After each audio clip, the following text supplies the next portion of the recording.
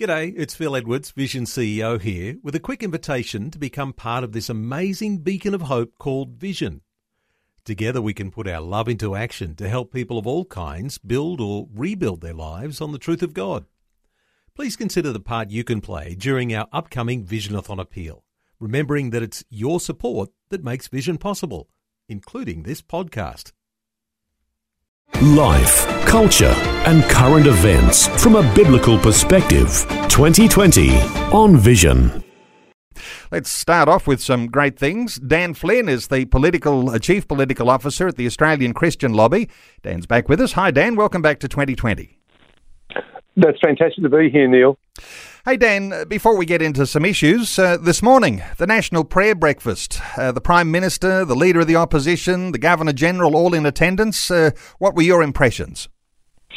This is fantastic, Neil, to see, both the Prime Minister and the Opposition Leader, a Liberal Senator, Amanda Stoker, Labor MPs, all endorsing prayer, all encouraging prayer. It's something new. We saw it last year and we're seeing it this year, but we have not seen it prior to last year's federal election when Scott Morrison was elected. So his election, I think, was a sea change in terms of an acknowledgement and acceptance of the importance of prayer and the importance of the Christian vote. And that's why, both sides would make it really mandatory to participate in this. So hats off to Senator Amanda Stoker, the Liberal Senator, and the Labor MP, Luke Gosling, for coordinating this. And I think hats off to Scott Morrison MP for the quote of the day, Neil. What was the quote of the day? The quote of the day, he read Matthew 18:20, and he said, "Where two or three are gathered in my name, there I am with you." And he said, and he is here with us. And I thought that was such a beautiful declaration of a real, vibrant faith in the presence of Jesus at the gathering this morning. Absolutely a brilliant statement. We will appreciate the powerful impact of what it means for the Prime Minister, the Leader of the Opposition, the Governor-General, all to be in attendance at a national prayer breakfast. I'm not sure it'll get the same sort of headlines in much of the mainstream media as that it might get when you and I are talking, Dan. A lot of people, this will just go by and they'll try and reject that as something irrelevant or something ritualistic that might have happened in our parliamentary the thoughts of gatherings that they have, but it is certainly a very deep thing when you get that sort of level of unity under the presence and power of God. Absolutely, Neil. It was made more difficult by the fact that it was, kind of a live streamed. So it was for most people there, they're sort of receiving it virtually rather than being present at the event. But a very important occasion, and no doubt, we would expect next year's will be a packed Parliament House, Great Hall event, which we're already looking forward to. It's such a great event. Absolutely. Hey, let's get into some of the issues. There's lots of them. I'm not sure we'll get through a whole list of things to talk about, but you're keeping up the pressure around the movie called Cuties, and it's outraged a lot of people. It's a film on Netflix. What's the latest on that one, Dan? The latest on this is that Wendy Francis, our spokesperson for women and children, Wendy and I will meet tomorrow with the Minister for Communications, Paul Fletcher, to express our concerns. So this is a very, very important meeting because he presides over the classification system that sits within his portfolio. We are urging him to appeal the current MA 15 plus classification and urge that this film be refused classification, namely that it cannot be watched. Not, Neil, because we're trying to censor sexual material, but we're trying to censor criminal material.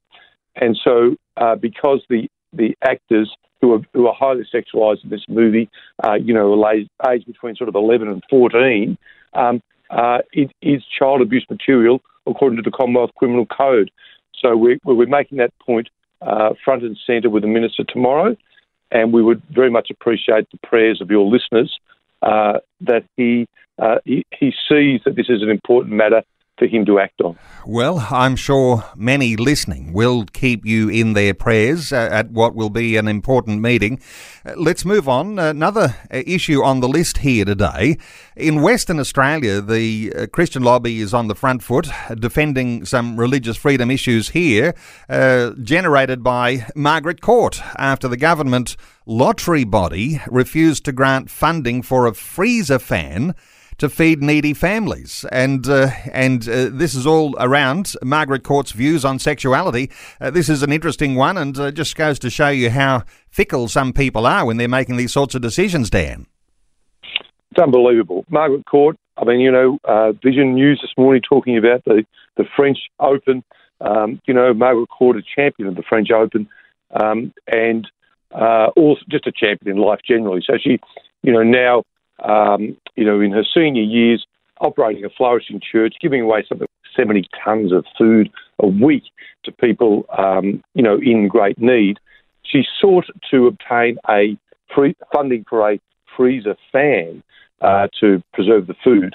But the relevant funding body said, no, we won't give it to you because of your views on sexuality and gender and marriage, those type of things. It's in the news that they had a meeting then with this particular part of the government that gives us funding, this particular organisation. They said, no, we won't be changing our mind. We don't accept your views and you won't have this funding.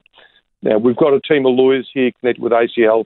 Our advice is that is clearly in breach of the Western Australian equal opportunity legislation, and Margaret Court herself is considering bringing a court case in the tribunal.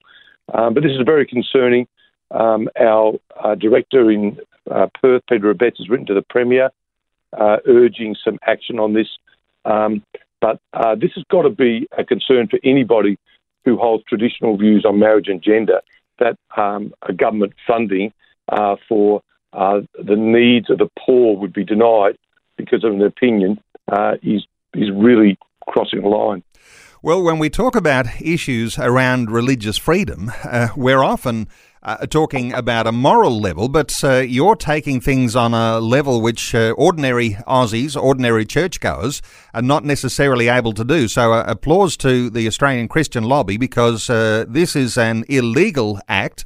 And so there is a move there to approach that at a legal level. So honour to you guys, and honour to Margaret Court there for having the courage to stand up for what is a right there.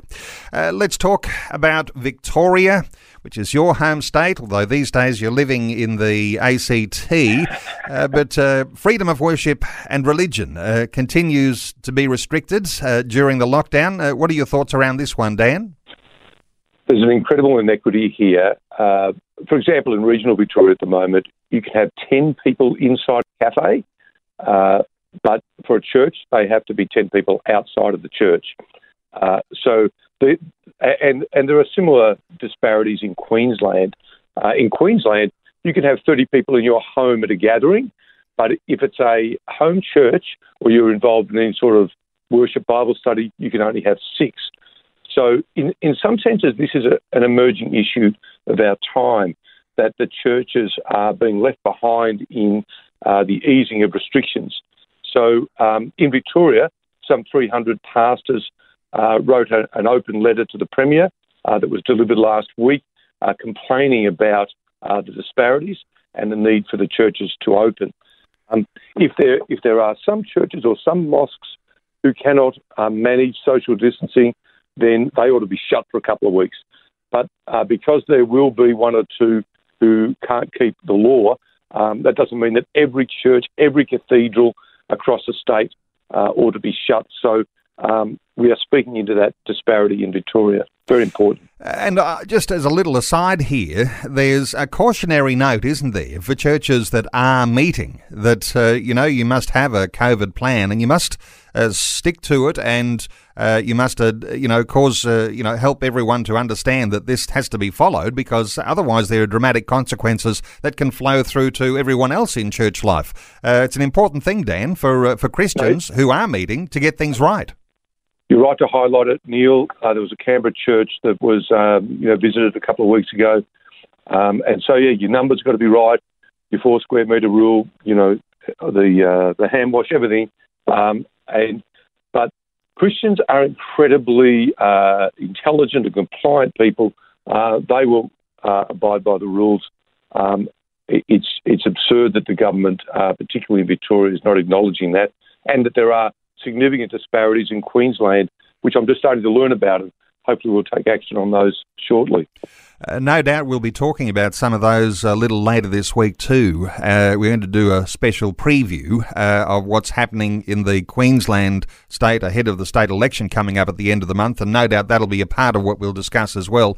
Hey, just stay with Victoria for a few moments, because while there's issues around freedom of worship and those sorts of things, there is a little bit of a reprieve with arbitrary detention laws. Some good things that are happening there too in Victoria, a little extra freedom.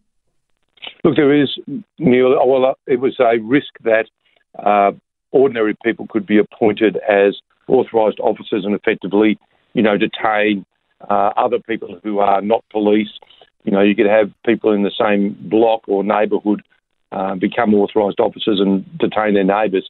Mercifully, that was averted. There was a large outcry.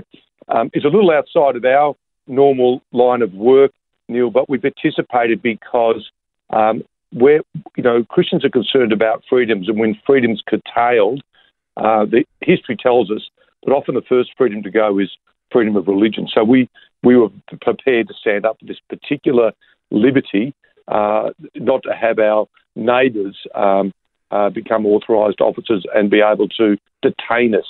That should only be a matter for the police. On that other issue concerning Victoria too, Premier Daniel Andrews has agreed to hand over his phone records. There is an inquiry into who demanded the curfew arrangements there, and he's happy to be transparent here. Your thoughts on what's happening there? This is a very interesting unfolding situation. I think that Premier Andrews is coming under greater scrutiny than he's come under for a long time. In his sort of 100-day plus media conferences.